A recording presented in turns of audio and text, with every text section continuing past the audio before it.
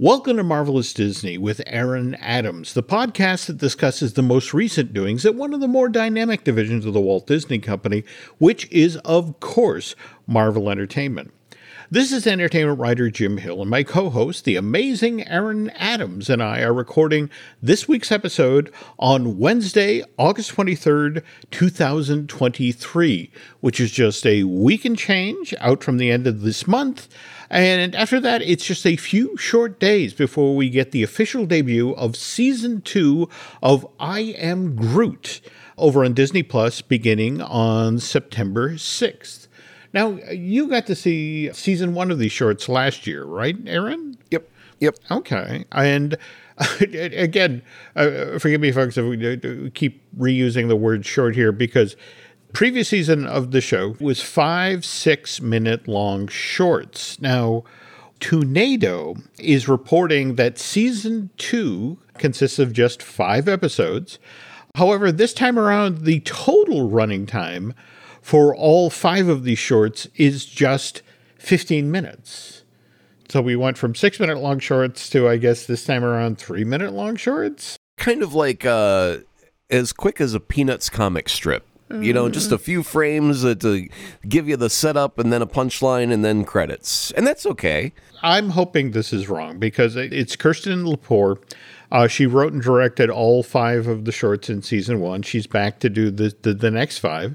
And given that she's driving the bus on these and how much fun the last set were, I'm sure that they'll be fun. Just maybe 3 minutes long this time around. I mean, do we need an hour-long series of Groot every week? I don't think so. Just a little chuckle, a little something to get your day going. Okay. And the other thing is, you know, honestly, small bite-sized content is easier for someone to consume and tweet about than long-form things. Also, you get better reviews because you don't have this lull or drag or, you know, they either work and zing or they don't.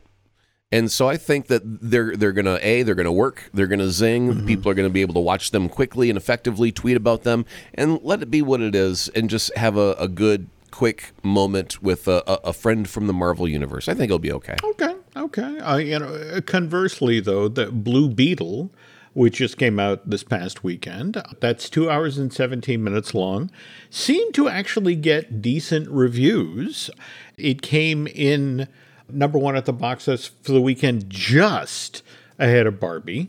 Not exactly setting the world on fire. $30 million stateside, $18 million overseas.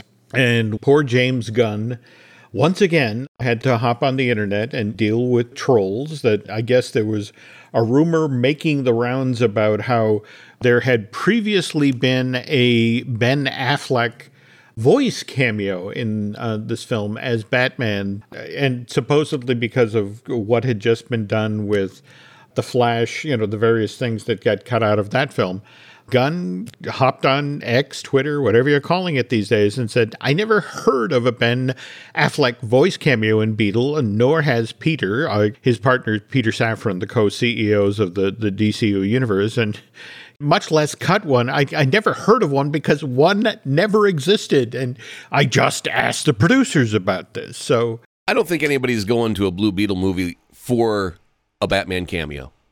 You're probably not wrong, but I guess what's kind of frustrating, or must be frustrating for Mr. Gunn, is he's got the script written for his Superman movie. He had begun casting it, and now between the actor strike and the writer strike, this, like everything else in town, is shut down. So what can you do with your time? You can go on the internet and basically put out fires, but yeah, do damage control for movies that you had nothing to do with the making of. That's just not fun. I just started working at Dairy Queen. Why are people giving me flack about blizzards all of a sudden? What the hell is this blizzard thing all about? I had nothing to do with the Reese's Pieces being added to that. That's not my bag. I just make them now. What the hell? Yeah, it seems really weird that he is having to defend everything and he hasn't even done anything yet. Wait until he actually has a hand in something. And then he has to defend it, you know. I mean, then the claws will come out. Excellent point. Okay, so again, we were just talking about how season 2 of I Am Groot debuts on Disney Plus on September 6th. But the day before that is when the Blu-ray of Spider-Man Across the Spider-Verse finally hits store shelves. So again, that's Tuesday, September 5th. And remember, I believe it's Drew Taylor, my co-host on Fine Tuning, likewise the co-host of the Light the Fuse, the official Mission Impossible podcast. But he was the one who said that, I think it's Guillermo del Toro who said that buying physical media is a moral imperative these days. So, we all have to go out and buy a physical copy of the Sony Pictures animation project. Wait a minute. Do I get to tell Guillermo that he needs to buy me a new wing for my media room? I've already got one room dedicated to physical media. I'm trying to stop that. Is he going to buy us a new wing to help achieve this lofty goal? No? All right. I don't know. I'm so glad you brought this up because I remember us having a conversation very early on in the life of this podcast about how your MCU library, film library, is largely digital, right? No, well, it's my film library of Marvel movies stopped physically when Disney Plus came out. As soon as I subscribed to Disney Plus, that was the last time I purchased a Marvel film on Blu-ray, DVD, etc. Okay. And I had up until like maybe a couple of years before that had started purchasing everything, digitally, so I could just stream it from anywhere on planet Earth. The only thing I've purchased since then have been Spider-Man films on physical, because I just have to own everything with the Spider-Man logo on it, and that's just a thing. Okay. That's a psychological problem. I'm dealing with my doctors about that. Look, I'm doing the same thing. I mean, it's one of these things where, for example, I bought a copy of Disney's Strange World, which I won't lie to you, I saw in theaters, and it's the old Muppet joke to the effect I've seen better film on teeth. But at the same time, it's like I want animators to be employed. So it's like, okay, buy a copy, bring it to the house, put it on the pile, never look at it again. Well, the physical media, the one benefit to that still is they still are doing a fairly decent job with the special features and the extras. That is true. When I buy a digital thing on Apple, I usually get the movie, and I'll be lucky if under the extras it shows the damn trailer for the movie. Yeah. So, yeah, physical media, the things like the extras totally would buy for something if it was like I always default to the Lord of the Rings special edition special features where it's like 6 to 8 hours of special features. That is my jam. I would buy that physical copies of that all day long. If there's a movie that wants to go that deep into the making of, I will absolutely go out and buy the physical copy for that. Well, here's the thing that makes me crazy. We have here at the house a wall of, like, for example, the Disney animated films done in VHS form. We have a rack of stuff that was done on DVD, and then we have Blu-ray. And what makes me absolutely crazy is when they re-release a film in a new format and the special features don't necessarily carry over. And so you got to keep all of it? That's it, exactly. And to be honest, I'm not sure I have access these days to a VHS machine that works. Yeah. And so I literally have things I can't look at. And I remember there are interviews, there are extra features, there are behind-the-scenes stuff. My job is telling pointless stories, and I need access to this material. And the notion of, in fact, I remember having a conversation with Becky Klein, the head archivist for the Walt Disney Company, and she says, "Welcome to my nightmare. I have 8 tracks. I have cassettes, formats for these things that A, I can't get things to play them on, or B, they're just physically falling apart." Yeah, my whole entire radio career, by the way, is on cassette. Oh, and my cassette deck has not been hooked up in my studio in about 20 years. Oh. So, I mean, it's the same thing. I mean, I do have a cassette deck, and I could pull it out, but it becomes, hey, do you have something from 32nd Street, a commercial from back in the day? It's like, yeah, I do, on cassette, and I'll be damned if you're going to hear it, because I'm not putting it all together, wiring it up to the studio, transferring it over to digital, cleaning up the noise, all that crap. Yeah, it's just not worth it. I'd rather make it from scratch. No, I get that, but at the same time, in the basement, I have interviews. Again, I've been doing this for 40 plus years, and interviews with Imagineers and animators that are long gone, And every so often, just the whole notion of, do I want to go into the basement? Do I want to check to see if those recordings are still playable? And if so, I can help you out if you've got anything on reel to reel. I've got 2 reel to reel decks. I can spin them suckers off in a red hot minute. There we go. No.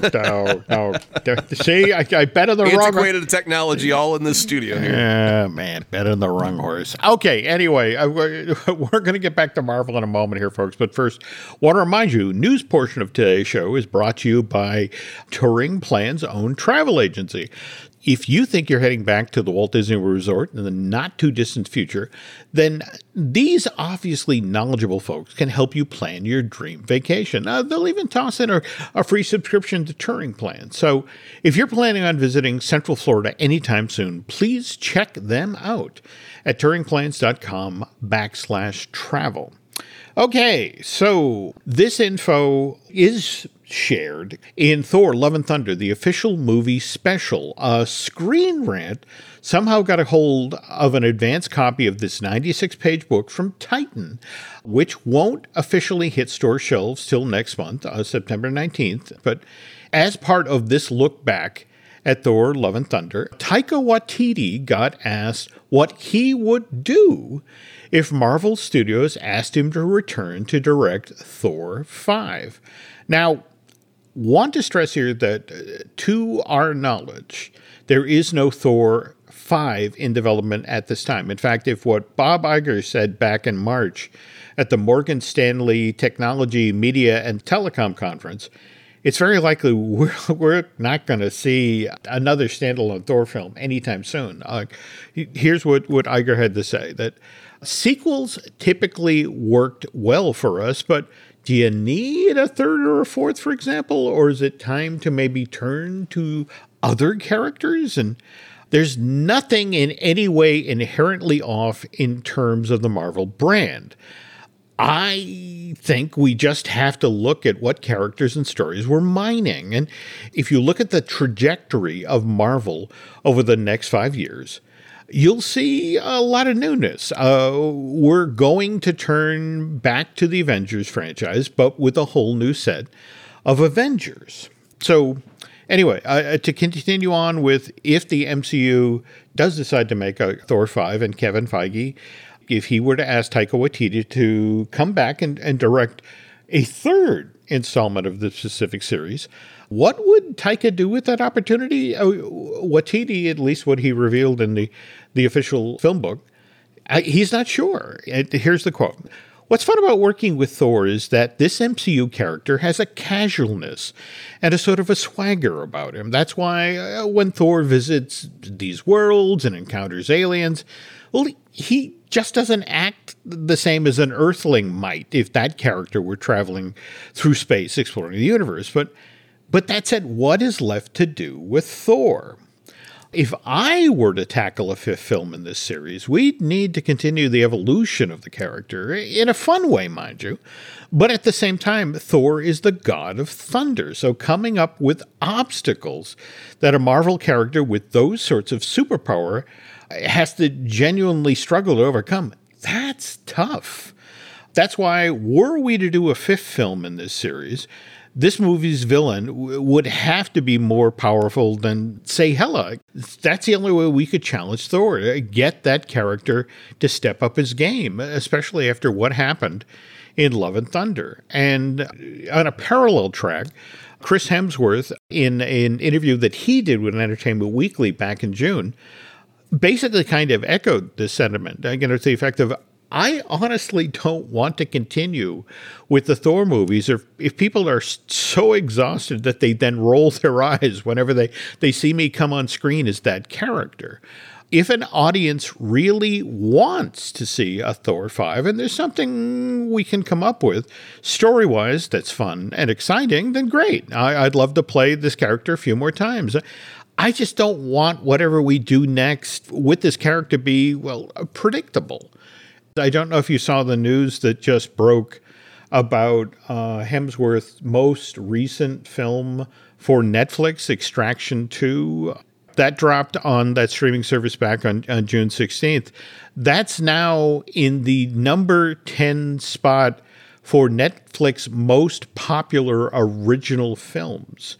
And what's interesting is it's right behind the first Extraction movie, which debuted back in April of 2020. That's in the number 9 spot.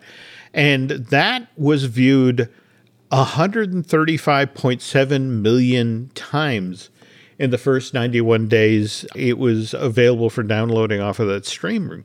So clearly there's a hunger out there for films featuring Chris Hemsworth, which is why making a Thor 5 might actually make sense for Marvel Studios. But again, given what Bob Iger's been saying lately, especially given what's been going on with the limited series from Marvel Studios, you have to wonder what is going to happen next at Marvel Studios, especially after all of these strike-delayed projects finally clear the runway. I'll tell you what's going on. Like, Kevin Feige right now is just thinking to himself, I just got to outlive Iger's reign. Once that man is out the door, the rules change and a new dude comes in, or a new female will come in, and they'll have a different idea about how things should go. And I will have to convince that king or queen in that moment, I need more Marvel money. I used to have enough, and then they took it away. And things are getting harder, not easier. And we want to do bigger and things like Secret Wars, and I can't do that with less money. So please, new figurehead king, queen person, give me more money. I think that's what's going to happen. I think that's rather insightful. Well, I've worked with an asshole before that I was just like, I just got to last longer than you. I've had that mentality at work before, right? Okay. I think we've all been there, but... Exactly. Okay. So, well, let's switch back to Mr. Iger for a moment. Okay, so recently, when he was on CNBC being interviewed by David Faber, he started off by saying, in regard to the MCU, there have been some disappointments. And, of course, what's unsaid here is, I'm looking at you, Secret Invasion. He then goes on to say, we would have liked some of our more recent releases to perform better. And what's interesting is that is largely about how Ant-Man and the Wasp Quantumania did at the box office, not Guardians of the Galaxy Volume 3. He then goes on to say, what happened with Marvel's most recent theatrical releases is not a question of quality, a reflection of the stories told in these films, but rather in our zeal to basically grow our content significantly so we then have shows that would then tempt people to sign up for our subscription streaming service. We then wound up taxing Marvel fans way beyond in terms of their time and their focus, way beyond where they had been before, which then diluted their focus and attention. So this is basically Iger saying the quiet part out loud, that between all of the theatrical releases and the limited series from Marvel Studios, there's now just too much Marvel content out there. I think the dude's never been in a comic book store. I was in our local one just last week because they're getting ready to move like 5 miles down the road, so they're having a big, huge sale. So I went and bought up a bunch of stuff real cheap. But the thing was, there's a lot of stuff out there. Like if you're a Spider-Man fan, you've got like 30 different choices per month on a Spider-Man title. If you're a fan of Iron Man, there's like 5 different. My wife is a big fan of Batman. She found this series called Nightmares that we had never heard of, that's apparently rather new, and they got a bunch of special limited edition covers, and she bought all of that out just because, oh, that's a crazy looking Joker, or oh, that's a crazy looking Batman. And so, Mr. Iger, let's go to a comic book store. Let me show you that they've got 9 million different options to choose from on a monthly basis. The number of shows that you're putting out isn't the question. It's the quality of the show that you're putting out that's in question. And look, you're not wrong. I mean, for example, just today I was looking at info about the new Spider-Gwen series. I think it's called Smash. And don't get me wrong, every time I wander into a comic book store, I wind up walking out with at least 5 and 6 different, it's as you mentioned, the cover catches your eye, or it's, that looks like an interesting story with that character. And then, of course, the challenge is you read the book, and if you like it, it's like, okay, I want the next one of this, and how do I get that? But if you're a Bob Iger, and again, you're looking at that $70 billion that, you paid for Fox, and let's be honest, when Comcast stepped in and entered that bidding war, they basically forced Disney to pay like $20 billion more than they had originally wanted to pay for Fox. So they're saddled with crushing debt, and they are desperate to get that back under control. And so what would be helpful in a situation like that is to have another Infinity War, an Endgame, a 1-2 punch of a sort of thing you have to go to the theater to see. And you had such a good time, you have to go back. And just the feel right now is with there being so much Marvel-related product, and the notion that if I'm really going to understand what's going on in, Avengers, the Kang Dynasty, and Avengers Secret War, I have to watch all of this. And is that doable anymore? Well, having everything linked together after a while, it does feel kind of like homework of like, I just can't understand all of this stuff that's happening. And that can be a problem. However, on the flip side, if you're going to have like Hugh Jackman showing up, and if you're going to even have a Patrick Stewart showing up at some point down the road, please, people at Disney, just remember that you've got like, 20, 30 years of freaking Marvel movies that haven't really been linked up officially yet that you're going to be able to resell real quick. People are going to want to rebuy those again. As soon as Hugh Jackman comes back into the movies and Patrick Stewart, and it's officially tied into the MCU, they're like, oh crap, I got to go buy that movie again. I sold it 20 years ago. I got to go get the new shiny copy, and it will have extra special features about how they convinced Hugh Jackman to come back and all that stuff to make it worth buying again. So, they're saddled with all that Fox debt, but they haven't really milked that damn cow very well yet since they bought it. Okay. I get what you're saying, but if we circle back to what Bob Iger said earlier, a whole different set of Avengers, and again, just what you mentioned about, in fact, I think we mentioned on last week's show about how, Kevin Feige did the full court press to make sure that Hugh Jackman would be part of Secret War. And don't get me wrong, that I would love to see an Avengers that featured Wolverine. Let me ask you this. Didn't we at one point have rumor of, before it was revealed that we were going to have Kang Dynasty and Secret Wars, wasn't there the rumor of a Young Avengers movie with like a Kate Bishop character and Yelena Belova and all of the younger, I don't want to call them kids, but the younger people so far? That one I actually keep hearing as they are crunching budgets for upcoming projects and things are getting, for example, we were talking about Armor Wars being changed from a limited series to a theatrical release. The Young Avengers actually has really hung in there. And one of the thinking on that is, again, what Iger said here, we want new characters, and we also want affordable actors. Folks that have just started making films for the MCU, aren't pulling a Robert Downey Jr. size check yet. Right. So that's the whole notion of, I like that idea. That looks affordable.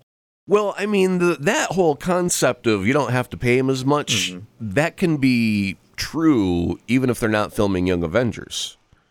And so my idea behind it was maybe they'd scrap the young part of Avengers because it would be like, we don't want the audience to think it's a completely different team. You want to kind of go back and have that familiar ground of, I know there's going to be this small circle of characters that everything hangs upon. And then we put a couple of young people with them. And so those are your new additions. And therefore you get like an entirely new Avengers cast. You don't push anyone away by calling it the Young Avengers, because to some people that might be like, is this for kids? Is this a kiddie movie? Interesting point. And you're still not going to have to pay them because that thing hasn't changed, their weight in the industry, so to speak. So yeah, I just wondered if our Secret Wars, when we get to Kang Dynasty and Secret Wars, those are going to be Avenger team-up like films. I wonder if they will feature the younger Avengers. We just won't call them. Or they might even make a comment in the movie. What are you guys, the Young Avengers? Look at you kids. How old are you, 12? right? I mean, they can reference it, but maybe just not call the movie quote unquote Young Avengers. Or they could go flip side with it and do a long drawn out series where they're in training, learning to be a part of the team, and do 6 or 8 episodes of that. Could go a lot of different ways. Yeah, no, absolutely. Though, interesting, you mentioned Avengers Kang Dynasty, and it's important to remember that season 2 of Loki is due to debut on October 6th, and they seem to just be flashing on the idea like, oh, wait a minute, Loki is 6 episodes. And, again, debuts on October 6th, and we have The Marvels being released theatrically on November 10th, which, so they'll be just 5 weeks into the run of Loki at that point. Do these people not have calendars? What's going on? But this is so basic. I get that. But remember, things got, when they pushed the Marvels out of its summer spot. So now, it's one of these things. In the very first week where they want people excited and going to the theaters to see the Marvels, they're also going to be doing the full court press to, well, you cannot miss the season 2 finale of Loki, which, by the way, we deliberately pushed into November because we want you to continue to subscribe to our streaming service. Push or no push, they still should have glanced at a calendar as a company and figured that out, because that was a real dropping of the ball. Now, beyond that, do we know if Loki is going to be getting the Ahsoka treatment and being pushed out on Tuesdays at 9 p.m.? Are they dropping this whole Wednesday at 3 o'clock in the morning for East Coast timers, gone forever? I think what it's interesting you bring this up, because the conversation I was having with somebody at Disney Plus is that they want to take a really close look at the data that comes in off of Ahsoka. Because, again, this was an experiment, a deliberate experiment, and which seemed to have worked well. Ahsoka's gotten glowing reviews, and this seems to be a real bone of contention with Disney Plus subscribers, to the effect of, I wake up in the morning and the West Coast has seen this, and they're all excited and spoiling it for me. So It's geographical whining is what it is, a little bit, yeah. But I was also thinking along the lines of, why not come out swinging against terrestrial television as well? I mean, everyone's got a schedule. You got your 9 o'clock news or whatever, and if you actually put your show in prime time, that kind of gives you just a little bit more clout, just based on the hour that you're being served. And 3 o'clock in the morning always used to tick me off, because I was like all the other idiots who's like, I just can't wait until I wake up naturally in the morning to watch the show. I got to set an alarm and get up in the middle of my sleep cycles. And I would literally do all of that to watch those shows. And that's just because I'm stupid. But it also is like, Disney, you could put this out at a reasonable hour. I don't know why you feel it necessary to do this 3 a.m. thing and midnight for the West Coast when you're in the game, you're in the competition. You want eyeballs? Put it out when people are awake. I get that. But again, the irony here is we were just telling a story about how Disney Plus and the studio side of Disney clearly didn't communicate. And so we have this moment where season 2 of Loki and the Marvels are suddenly competing for the spotlight. Conversely, though, the folks at ABC who, frankly, are a little rattled by Bob Iger's recent talk about, I don't know if we would do, how long we're going to stay with legacy media, the terrestrial television. They're the ones who particularly were upset about Ahsoka dropping it at 9 o'clock East Coast time, because it's going to take away from their viewership. There we go. So that's what I'm saying, though. I mean, you're in a fight. It's like, when I worked at a radio station, we had 4 radio stations. One was classic rock, one was active rock. You think they fought over the same man sometimes? Absolutely. But they felt that they were creating a wall of men in their listening army, from the young age with the active rock to the old age with the classic rock. And so they would program together, understanding their role in the situation, and knowing at the dividing line there's going to be a little crossover where some people flip back and forth. And if you know that Ahsoka is going to be coming out, create a special. Air it at 8 o'clock on ABC. let it run for an hour, get your viewership there, kick everyone over to Disney Plus for an hour for the streaming event, and then run some BS garbage that you don't care about for an hour, because you know you're going to drop your viewership a little bit for this Disney event that you're plugging, and then come back at 10 o'clock, or well, it was a two-parter, so you'd have to come back 2 hours later.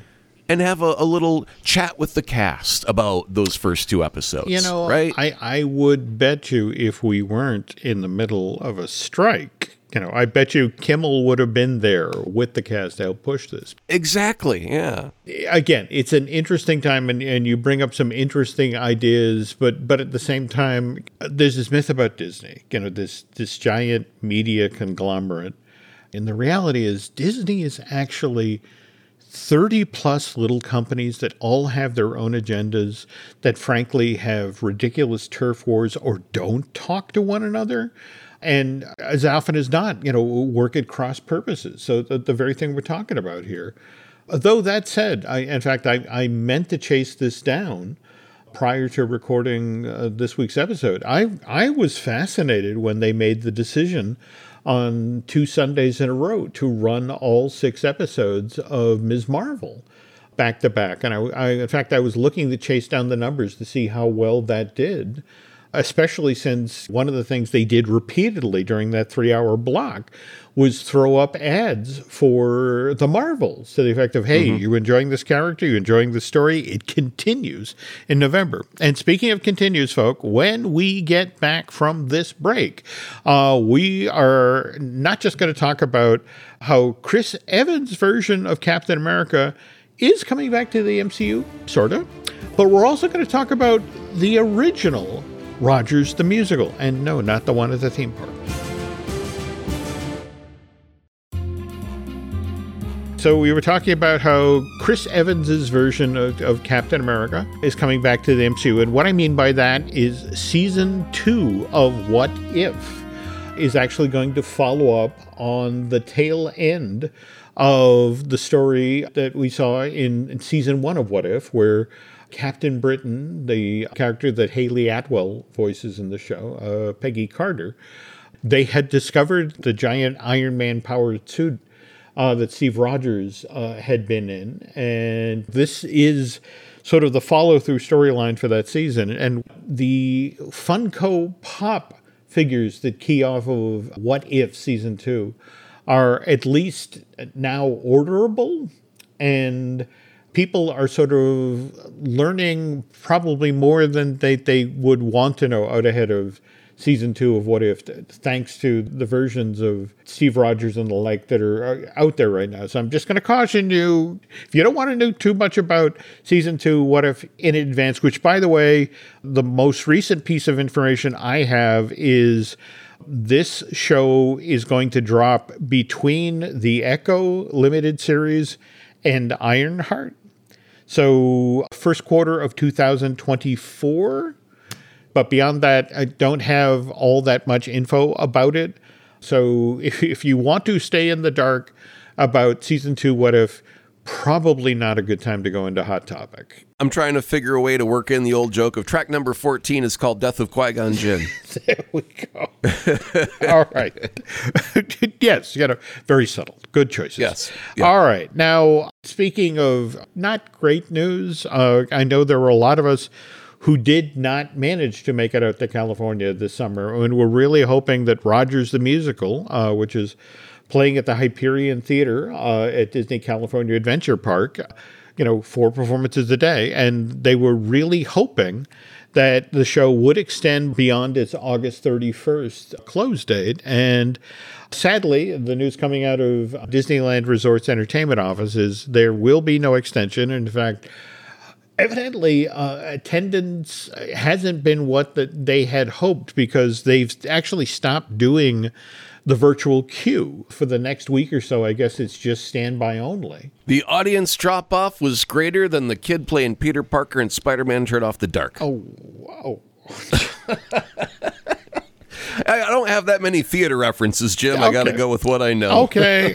Well, speaking of theater references, when we originally brought up Rogers the Musical on this podcast, there were a number of theater fans who reached out who wanted to remind us that Marvel seriously tried to get a Captain America musical up and running in the late 70s, early 80s. This thing got written about in the New York Times in its April of 1985 edition. It had kind of an interesting take on Captain America. The story was supposed to start out with the superhero challenged in the opening moments of this thing because his girlfriend, who is a candidate for president, is captured by terrorists and held hostage in the Lincoln Memorial. And eventually it's revealed that the villain that Captain America is going up against is a cosmetic CEO named Jay Peters, who, by the way, was going to be played by Cleavon Little, the sheriff from Blazing Saddles. And this show, Aaron, was cast. In fact, John Cullum, who was a longtime Broadway star. I mean, he did Shenandoah. He did On the 20th Century. I mean, he was the star of the original Broadway production of On a Clear Day You Can See Forever. I mean, he was cast as Captain America in this thing. And the article in the New York Times lists 5 and 6 of the songs that were written for this show. We have Fly the Flag, Into the Gym, Nobody Asked Me to Lead a Parade this year. But they had 2 female TV stars of the era, Linda Lavin, who played the title role in the Alice sitcom, and Cloris Leachman, who, again, a lot of us know from Mel Brooks's Young Frankenstein, Frau Booker. They were up for the Sharon Phillips role, the female presidential candidate. But Marvel was doing a full court press on this thing. And they were talking about how this is essentially a love story about a man who's always been strong, independent, even macho, and a sensitive, assertive, bright political woman. The problem was the budget for this musical. And again, they had the cast in place. They had the songs written, but they needed $4 million. This thing was so far along in production, it was going to be taken out of town in the fall of 1985 and then come back into New York and debut on Broadway just around the holidays, with the notion of, hey, you want to do something great for your kids this Christmas, buy them tickets to see Captain America on Broadway. And they did all sorts of performances for investors, and they could never raise the full $4 million. And over time, John Cullum, in fact, what's kind of interesting, I know a lot of folks out there have to be fans of the CBS show, the Northern Exposure. It was one of these things where it's like, okay, I have bills to pay. So he took the role of the Hollings, Vincover. He was the older man with the much younger wife who ran, I want to say, the bar in town. And he stayed with that show for, I want to say, 5 years, 6 years. I mean, it was a steady paycheck. And he then returned to New York and did more stage work. In fact, he was in the original company of Urinetown. But yeah, the Captain America musical never quite closed the deal. Yeah, I can see the musical kind of falling apart just because it's not something you think of with Captain America busting out into song and dance. However, I do think that Marvel would look fabulous as an Ice Capades show. Because you're zipping around real fast, you're doing tricks. That kind of lends more to super heroic kind of energy. And for some reason, I just think that might hit the spot. Well, it's so interesting you say this, and this is something we're going to have to go back and revisit. But the Feld organization, the folks who actually do Disney on Ice, when Disney bought Marvel in 2009, the Feld people actually went to Disney and said, hey, how would you feel about doing an arena show? And now it wasn't Marvel on Ice, but it was, it would literally follow Disney on Ice into various venues. And they did this huge effects-heavy show with people in full Marvel costumes and all sorts of pyro and stunts. And mind you, there were only 2 seasons of it. But for the 2 seasons of the show, they produced 2 programs, which I chased down on eBay, and Aaron, it's just fascinating because they did, for example, a Hulk costume, which, get a performer in an oversized outfit to sell the idea of a real Hulk in the arena. But again, you're not wrong. The Feld organization thought that was a great idea themselves, and they spent all this money to develop it, and they took it all the way around the country and tried it out for 2 seasons, and it was kind of classic sort of Disney mind speak. It's like they made money, but just not as much money as they expected. And so it's like, all right, we tried. I mean, half the characters are already wearing capes. You just put them on skates and let them go zooming down the way, and the cape goes flowing. You throw some heroic music on it, and wow, the kids. I could see it doing decent, but yeah, I guess, you got to market it. You got, you're going from town to town, and the investment of getting the word out there is quite a bit. Yeah, and in fact, if anybody's interested in chasing this down, the traveling show was called Marvel Universe Live ! So go check that out. And speaking of out, folks, Aaron and I are headed out the door here, but before we go, Aaron, I continue to enjoy 32nd Street, largely because I have a perverse fascination in all forms of advertising, and you and your partner on the show have done such a great job of kind of shining a spotlight on the less savory side of advertising and marketing and what goes on Madison Avenue. So what are you going to be horrifying me with this week when I listen to your show? You're going to be horrified by the fact that this week's show is basically a rehash of this show. Okay. I did a reading of Bob Iger's Tea Leaves in the show. Okay. And it's the fact that, he showed up on Apple's stage to help unveil the Apple Vision Pro augmented reality headset. Yes. And he was talking about how, Disney Plus will be available on day one. And the demo that they showed had you kind of sitting on Tatooine surrounded by Jawas going, Utini!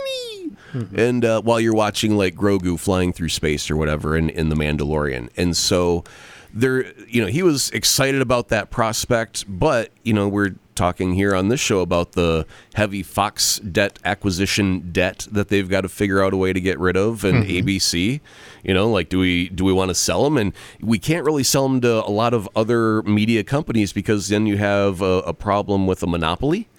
And so what about Apple? Apple needs content. They've got Apple TV Plus. ABC could go from the American Broadcast Company to the Apple Broadcast Company. Toot sweet.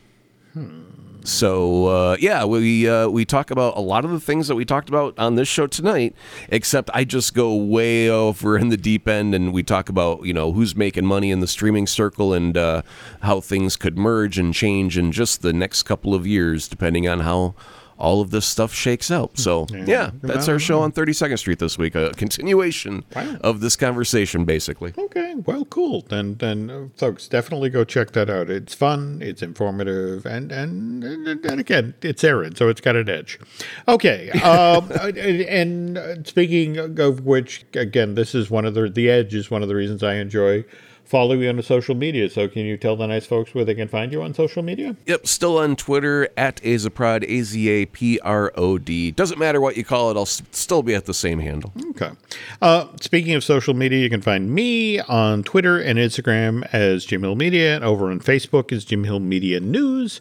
Also want to remind you, we have a couple of other podcasts here, which we'd love you to check out. We have, of course, Disney Dish, I do with Len Testa. We have Fine Tuning, I do with Drew Taylor, and we already talked about his Mission Impossible podcast. We also have Looking at Lucasfilm with Brian Gunn, who, by the way, we're going to be talking about the 2 new episodes of Ahsoka that just dropped. And let's see, what else? Oh, yes. Also want to remind you about Len and Mai's new project, which, by the way, Aaron has been doing a lot of heavy lifting on. You've been part of this since we started it 2 years ago, right? Yeah, I thought childbirth was only 9 months. I don't know how this ended up into a 2-year ordeal, but let's just get it over with and get that baby out and get those pictures so everybody can go, look at our baby. Look at our baby. Well, Elaine, you gotta see the baby. Ooh, that's an ugly baby.